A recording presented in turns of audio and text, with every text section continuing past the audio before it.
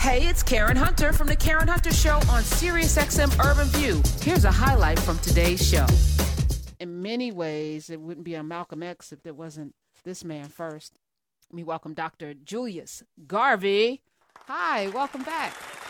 Thank you. It's good to be with you again. Good to see you. How are you? I'm doing fine. Lockdown, but fine. All right. So are you in the States, in the United States? Or yes, I'm in New York, out on Long Island. Okay, yeah, Long Island is, and you also had a little weather issue yesterday. Absolutely, but the sun is shining. I don't know if you can see my picture. I'm going in and out of the shadows. Yeah, sun always comes after the storm. That's why you got to hold out. Before we get into, your dad and the possibility of a pardon, I do want to talk a little, what's going on in this country science-wise, because you are a doctor, a medical doctor. As you are watching us hit this, I don't know what wave of COVID, I'm not optimistic that it's going to end anytime soon. What are your thoughts on where we are as a nation? Well, I'm not a virologist, and, the safest thing to say is listen to the CDC. Now, they happen to be changing their tunes a lot, but I think the virus is changing the tune for them. So they have to follow what the virus does. Obviously the virus, the vaccine is one way of solving the problem. I think all the other things need to be followed, such as masks and such as social distancing, hand washing, etc. And taking care of your general health. So you're a surgeon? Yes, I'm a surgeon. When was the last time you were in the operating room? I'm retired. I've been retired now for 2 years. Okay. Oh, wow. So last time I saw you were still. So what are you doing in retirement? I'm relaxing, taking it easy, walking the dog, swimming, etc. Reading a lot though. You're leaning in. You're leaning into your retirement. All right. Well, congrats. Enjoying it. I see it. You do look relaxed. You do look very well rested. All right. Last week was your father's birthday. And after all of these years, he's still on the books as a felon, which is ridiculous. Talk about the effort. I thought during Barack Obama's administration, which I think it was last time you were on, Barack Obama was president. We thought that he would get pardoned. There were rumblings that the other president would pardon him as a way to say he's not racist, but he did not.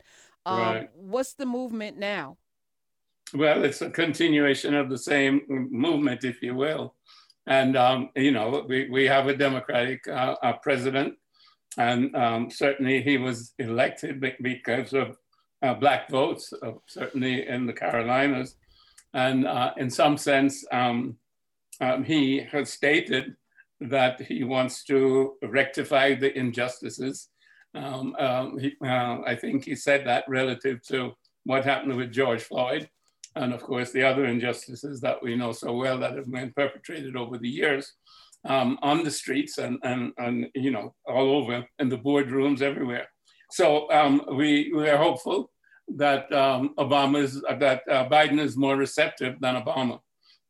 And so we're re-engineering the process, if you will, in terms of bringing a petition to President Biden, asking him to use his privilege, which is a posthumous pardon, to exonerate my dad, because we have all the facts which were presented again before to President Obama, former President Obama, gone over by many different lawyers and a specific law firm that we have in Washington, D.C., Aiken Gump. So it's plain, it's there, it's 1, 2, 3, 4. There was no evidence, there was an empty envelope, there was perjured witness, the judge was hostile, and all white jury, and on and on and on. There's so many, miscarriages of justice that basically it was a political trial that was out to destroy Marcus Garvey, who was leading the largest Black organization ever, still, more than 6 million followers at that time. So there was, you might say, an effort to destroy him and his organization, which was uplifting African people or Black people, if you will, in the United States and worldwide. And that organization, the UNIA, and I'm reading Blood in My Eye, George Jackson, and he talks about revolution and how the threat level of revolutionaries like your father. How you know how threatening they are is by what, the response that power exacts upon them. And so your father was obviously a threat to the structure, the power structure in America, and probably globally, because he was doing things all over the world to galvanize folk from, we were just talking about in class with Carr, Panama, Jamaica, of course, and just kind of bringing people together, and had some opposition here from black folk. I brought up W.B. Du Bois. I think they used him, he and A. Philip Randolph and others, to discredit and undermine. How do we deal with the Judases among us? Well, that's a little bit of a harsh word to characterize those two gentlemen. Certainly we do have Judases, but I think it's fair to say that at that time there was a marketplace of ideas for which, African Americans, I like to use African Americans rather than black. Black is a color, African American is a culture and a history. So African Americans at that time were, post-slavery and post World War I, where they had been fighting for democracy. They had moved up from the South to the North in order to get jobs in the war effort and the post-war effort, but they were still being lynched, etc. And the question was, after 250 years of slavery and chattel slavery, what does it mean to be free? As, quotes, an African person, but whose history, whose culture, whose name, whose belief systems, whose traditions are all taken away. Now, I submit to you that Marcus Garvey was beginning to supply those needs of identity and self-reliance, whereas, some of the other groups on the left that were looking to the socialists and the communists, that's the African Blood Brothers, and to some extent, A. Philip Randolph with the trade union movement and socialism. And then to the right, if you will, was W.B. Du Bois and the NAACP, and the sort of gradualism wanting to merge with the system that had finished enslaving us. So that was the spectrum. And the people wanted an identity, people wanted jobs, they wanted self-respect. So they flocked to the Garvey ideology, if you will. And that created, hostility between groups, because a lot of not just the people were flocking to Marcus Garvey, but the money, because he was able to buy ships, he was able to finance his organization, the Liberia Project, and so many, many, many businesses. I mean, they employed over 1,000 people in New York, in the Liberty Hall and all the different restaurants, the publishing company, the millinery, et cetera, that they had. So people wanted jobs and they wanted self-respect, and they were going along with the idea of independence. We have a history, we have a culture, we have an identity, we're African, and my dad gave them that. I'm curious, do you think that he would have been as successful today? Like, here we are 100 years later, it's a totally different ball game, right? Like, so much of what he was doing was, Black people really didn't have options, right? Like, we are really this integration. Of course, this is what Du Bois initially pushing for. He comes around later, but we're in a different place right now. And I look to a lot of his ideals in terms of this like self-sufficiency, but I also know that a lot of people now are in this place where, we are there. We're not really there, right? We're still not seen as equal. We really don't have equity in any of these institutions that we fought so hard to get into, but we're not completely shut out of the door, where I think people would be more amenable to this idea of like, let's just wholesale build our own thing. Like, how do you think Marcus Garvey would move today in this quote unquote integrated society? Well, yeah, he would be doing the same thing, because while things have changed, they've stayed very much the same. And if you look at the system in general, the system has stayed the same. It's an elitist system, and so you'll find that overall it's the top 5% of the people, whatever the people are, that are the wealthiest and all of the wealth, and the other 90% or 95% or whatever own the rest. The top 5% own 80% or more, and the 90% own the other 20%. So it's a top-down system, which is not egalitarian, which is not democratic, And, you know, but there's a lot of icing on the cake, and there's a lot of propaganda. And this is what people have bought. Now, just take a look at the Afghanistan war. We have been there for 20 years, and I think we've spent $1 trillion of our capital in Afghanistan. And what have we changed? You see, that's the system that people are buying into.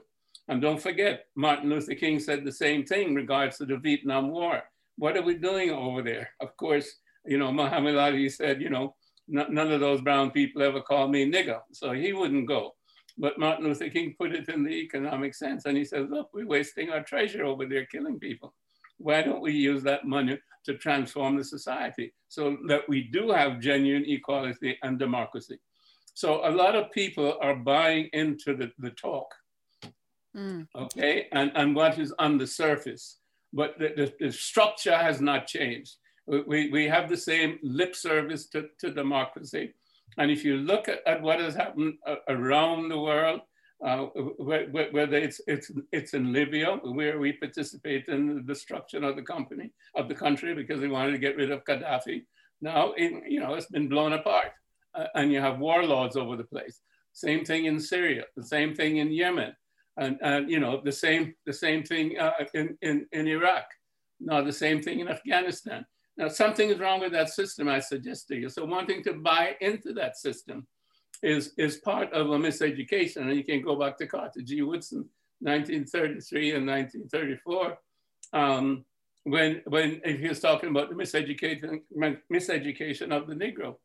And he was saying, you know, if we are being taught the very same ideas, you know, whether it's in the religion or it's in the philosophy, and whatever textbooks and the values of the people who enslaved us and brutalized us for 400 years, and we are being taught that we're being then miseducated, because if, you know, we'll always be going to the back door because that's what the system has told us to do. And as he said, if there's no back door, we'll make one.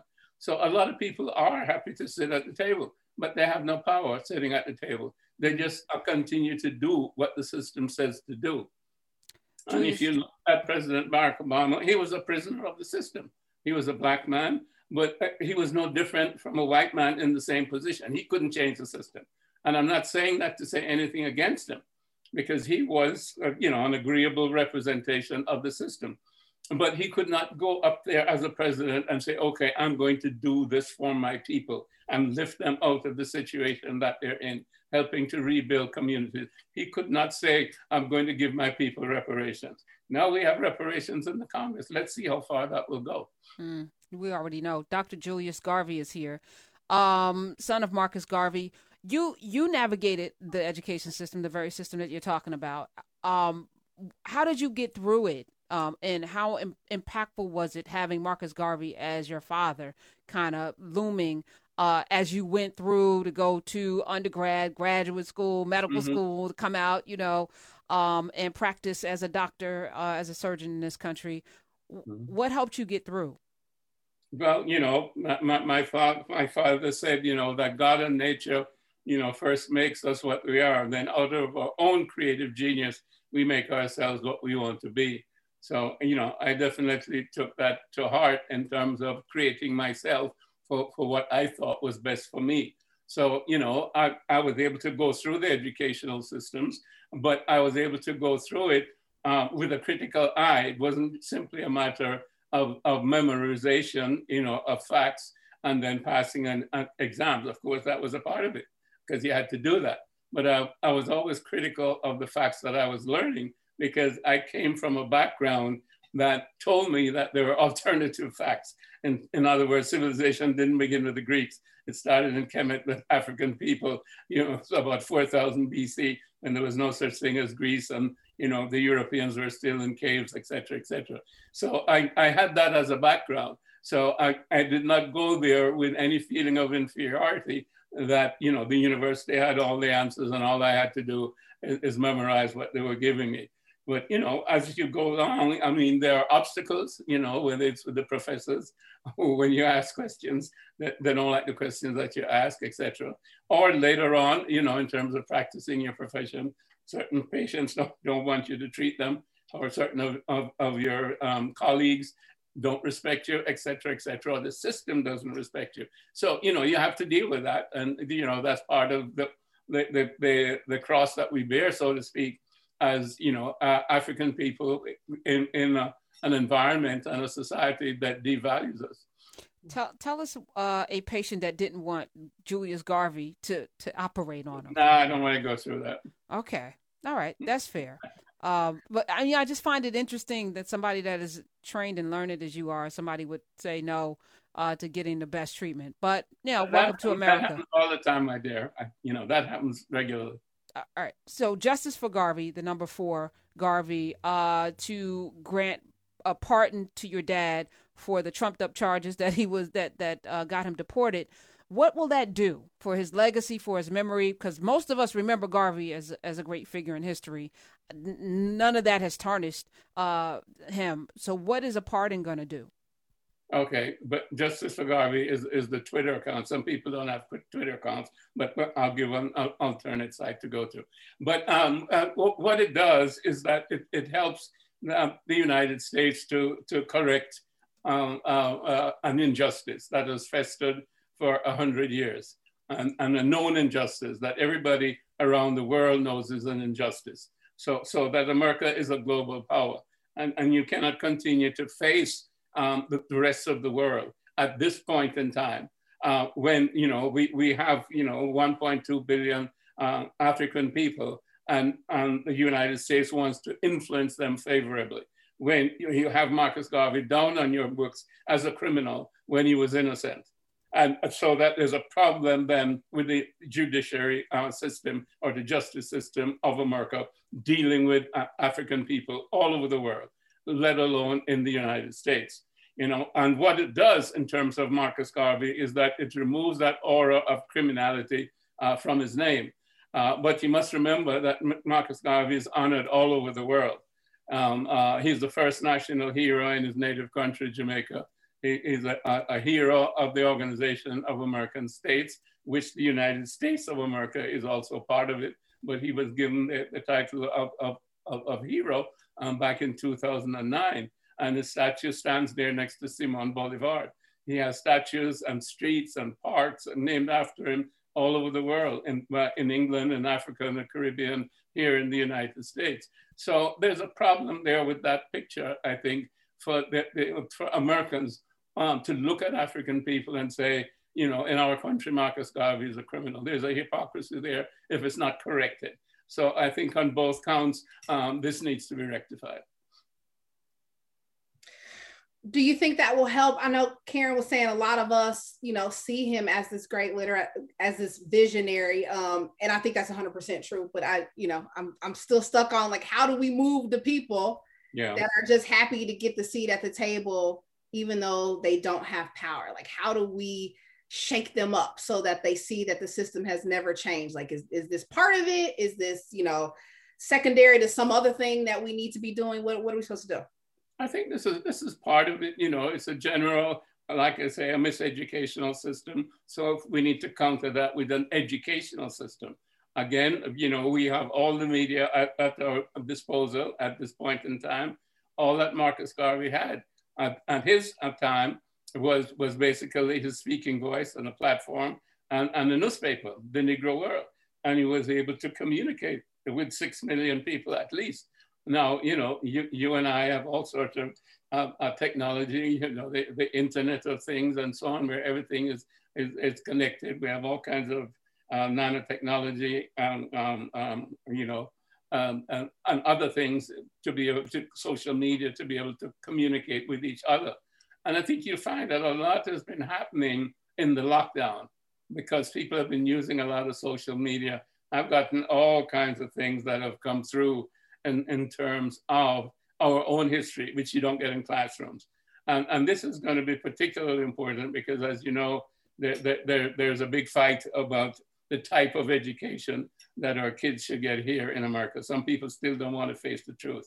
So we have to take that educational process into our own hands, and we have to make sure that at least our children, our people, know the truth, so we can stand up in any situation, any event, at any time, and speak truth to power. And that's important, because again, we have been miseducated, and we've absorbed a lot of that negativity. So, to a large extent, a lot of us don't like ourselves. We don't like each other. But that has to be changed. And the only way to change it is a mass educational effort, if you will. Like post-slavery, when everybody wanted to go to school, all the Black people wanted to go to school, to learn to read and write, because they'd been deprived for so long. I think we've been deprived of the right education, and it's up to people like you and I to re-educate us and have the kind of media that we can talk to each other, and we can go back historically and give dates and give stories and tell our own stories in terms of who we are and what we are and so on. And that's why it's important now. You see certain TV and movies and so on being shown that weren't being shown, let's say, 10 years ago. So we have to get involved with the television and streaming and all of the other things, so that we write our own stories and we tell our own stories and we see ourselves in the media. I'm tired of seeing us as Stephen Fetchit or somebody who's helping some other white person get over, you know what I mean? And we're not the center. I mean, I'm the center of my world. That's right. I'm not the center of a white person's world. I'm the center of my world, and I need to see that reflected. Well, so I think that's true for all of us. Andrea Williams is doing that. Her latest book is Baseball's Leading Lady, Effa Manley and the Rise and Fall of the Negro Leagues. And of course, we're here with Dr. Julius Garvey. You were 7 when your dad left, transitioned, became an ancestor. What do you remember? Because you were very young. Give us something that we wouldn't know about Marcus Garvey, a memory that you may have of him. Well, maybe you wouldn't know that he used to take me to the movies. Maybe you wouldn't know that he'd buy me ice cream and chocolate. Maybe you wouldn't know that he'd play, throw snowballs at me in the backyard. This was in England, because we left England and came back to Jamaica and left him there. So he died in England when I was back in Jamaica. But we spent 2 or 3 years in England, and my brother got arthritis in his knee, so we had to go back to the warm climate. So those are just those childish memories. What movie did you and Marcus Garvey? I could never remember that. So, no way. Well, I mean, I think it was 1940, by the way. So by the way, I have trouble remembering yesterday, so that's I'm not going to remember the movie I saw when I was 5. My grandmother used to go to movies, and she named all of her sons after, and this is weird, right? So my father was named after Donald, I can't remember now, one of the actors there, George Raft, and she Melvin, some. Do you have a Humphrey Bogart? No Humphreys, but everybody was named after some white man that was in the movies, which is, it's interesting because that's all we had to see. So I was just curious what that was the entertainment, right? Might have watched in 1940, but so what do we have to do, the listening audience, to get your dad pardoned? What can we do? Well, you gave the Twitter account, which was Justice for Garvey, which is Justice, the number 4 Garvey. But it's important to really go to the White House, contact, which is whitehouse.gov, /contact, where you can actually write to President Biden, connect to the link to President Biden, and ask him to exercise his right for the posthumous pardon to clear Garvey's name. So that basically is, www.whitehouse.gov /contact. All right, we're going to do that, and I'll actually write a sentence or two that we can cut and paste, because we don't do well freelancing, right? So we should have the one tight sentence that we can all cut and paste to that address. I'm going to take up the challenge to do that during the break. Wonderful. Appreciate that very much. Yes, and I'm happy to see you smiling, and I'm happy to see you healthy. Life is good. Yes, I see you, Dr. Julius Garvey. You are enjoying your retirement, and I'm happy for it. Now let's get your dad pardoned, and that'll make me even more happy. Hey, this is Karen Hunter. You can listen to The Karen Hunter Show live every Monday through Friday at 3 p.m. East on SiriusXM Urban View Channel 126 or anytime on the SiriusXM app.